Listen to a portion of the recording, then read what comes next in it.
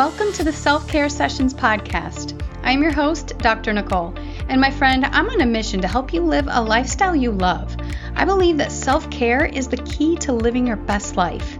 When you're taking great care of yourself first, it allows you to live the life you truly desire, instead of getting overwhelmed and exhausted and losing yourself in the chaos, to-do list, and negative influences. Self-care encourages growth into the best version of yourself. So grab a cup of coffee or your favorite soul-soothing beverage and let's do this. This is an important month. It's Stress Awareness Month, which is kind of hilarious because most of us are already well aware of our stress, right? But seriously, over the last 2 years, we've been through a lot. Many of us have been dealing with some pretty major stressors like job changes and suffering the loss of loved ones, not to mention the other stressors the pandemic brought like isolation, health-based uncertainty and fear, and homeschooling. And then we have our typical everyday stressors like bills, deadlines, groceries, and taking care of everyone and everything except ourselves. So in the spirit of Stress Awareness Month, let's talk about what this month is really about. Shining a light on stress so you can actually do something about it. When you take action to respond to stress differently, it can make all the difference in how you feel. So in this episode, I'm going to share my 3-step process for responding to stress differently. The first step is actually something I discovered after my panic attack in college. If you didn't listen to that episode, I'll give you the Cliff's Notes. I was having a stressful year, my second year of college, and after a night of studying at the library with a friend, we were on our way home when I basically, for no known reason, broke down in the parking lot and thought I was having a heart attack. For anyone that's had a panic attack, you know what I mean. It's a terrible feeling. You feel like you have no control of your body, and the first one you have, you don't know what's happening, so it's pretty terrifying. I ended up going to the ER and was diagnosed with a panic attack. Actually, stopping to acknowledge the awareness part of Stress Awareness Month, awareness is what helped me prevent a second panic attack from ever happening. Finding out what that experience was provided me with an awareness of what my body felt like during a panic attack. So the next time I felt those changes in my body, I had the awareness of what it was.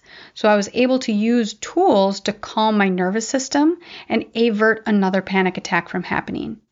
The first step in this 3-step process is awareness. Awareness is the first step to any change. When you can develop awareness of what your triggers are and what stress feels like in your body, it makes disrupting the stress response possible.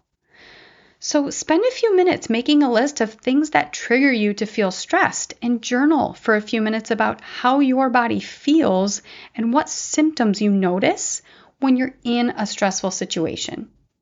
When you spend time really developing self-awareness around what things trigger that stress response for you and what your body feels like when you're experiencing stress or overwhelm, it can help in changing your response to it. Becoming aware of those stress triggers and sensations will give you the cue to do step 2 in this process, which is to set an intention to shift.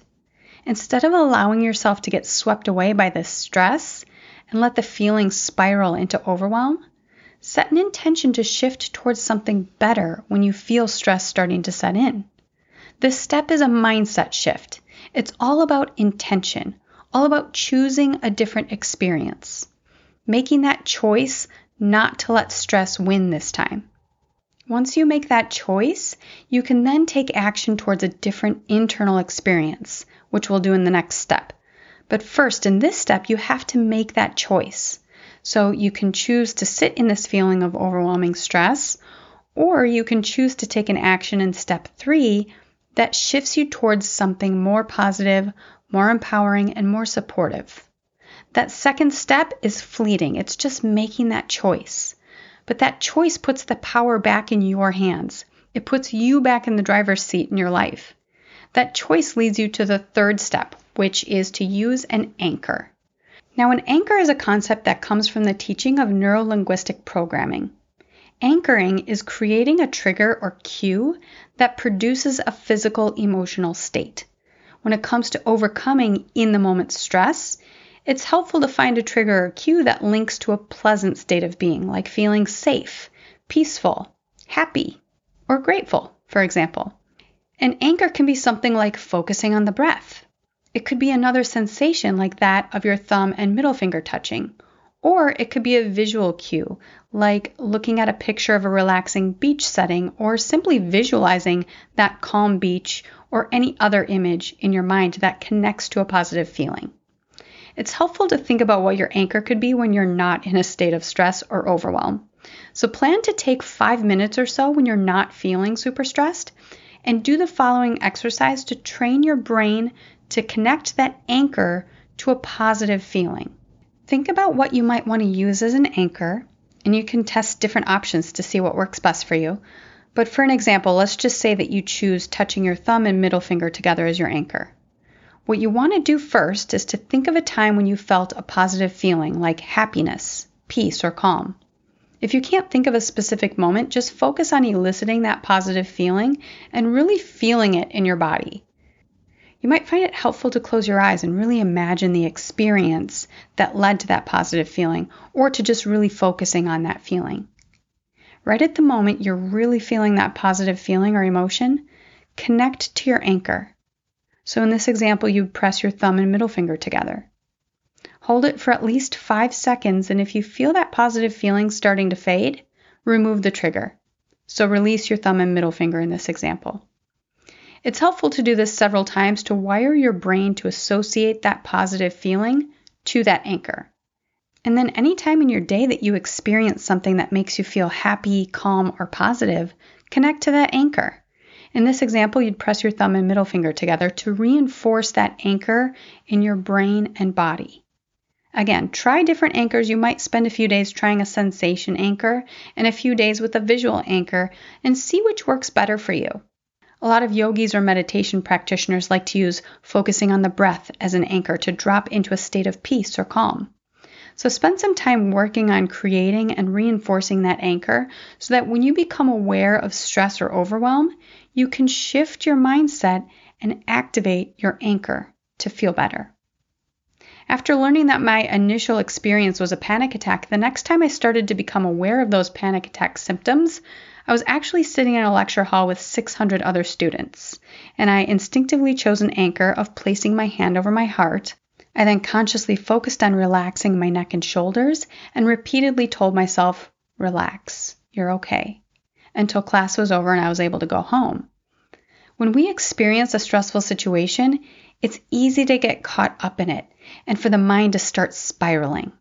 So as I was sitting in that lecture hall of 600 people and starting to feel those panic attack symptoms, I could have easily gotten caught up in thinking about how awful and embarrassing it would be to have a panic attack in front of 600 of my peers. Having an anchor brings you back into the present moment.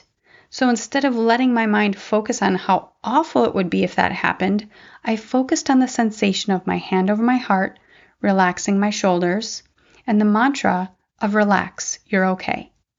Those anchors felt reassuring, calming, and comforting, which is what a positive anchor should do. It should bring you closer to the feeling or state of being that you want. I didn't think about it this way at the time, of course, but there's also something very powerful about placing your hand over your heart.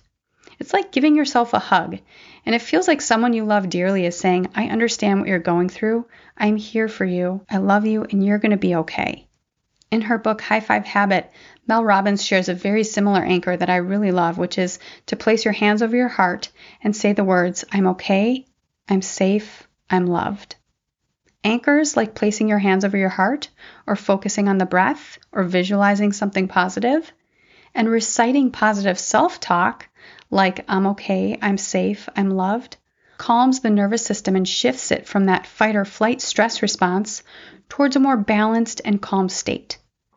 Those actions are stimulating your vagus nerve to shift your nervous system towards a more calm state of being. Your vagus nerve interfaces with your parasympathetic nervous system, and when it's activated, it's associated with feelings of calm, relaxation, safety, and balance. So it's essentially like an on-off switch between stress and calm. So when you're stressed, using activities that stimulate or activate the vagus nerve will switch on the calming parasympathetic nervous system. That's how you respond to stress differently. Use tools that stimulate your vagus nerve to increase that calming parasympathetic activity. So my challenge to you after this episode is to spend some time thinking about and developing awareness of what your triggers are and how your body feels or responds when you're experiencing stress or overwhelm. Then write down a few potential anchors you could use. Practice training and wiring your brain to associate that anchor with positive feelings. And then practice using them during stress and overwhelm this coming week. So although my panic attack example is an extreme form of stress, this process still works for other experiences of stress. Maybe your experience of stress makes you feel down about yourself, or like the joy is sucked out of life, or like there's not enough time in the day. Whatever your experience is, when you're in it, try using the 3 steps from this episode. Awareness of the trigger and what sensations accompany stress or overwhelm for you, intention to shift towards something better, and using an anchor to help you shift towards a more positive feeling. And I'd be remiss not to mention that if stress and overwhelm are part of your daily experience, counseling or therapy can be invaluable in breaking this cycle. Certainly still use these techniques and tools. They will still be extremely helpful in this process. But if therapy is something that you know in your heart you could benefit from, show yourself how much you care about you and find a therapist to get started on that deeper healing. As with anything, the more you practice and set up this habit of responding to stress differently, the easier it will become over time. And soon you'll find stress is no longer running the show in your life. I hope you enjoyed this episode, my friend. If you haven't yet, I'd be so grateful if you'd rate and review this show so more people can find it and we can spread more self-care love. Thanks again, friend. I'll look forward to talking with you soon.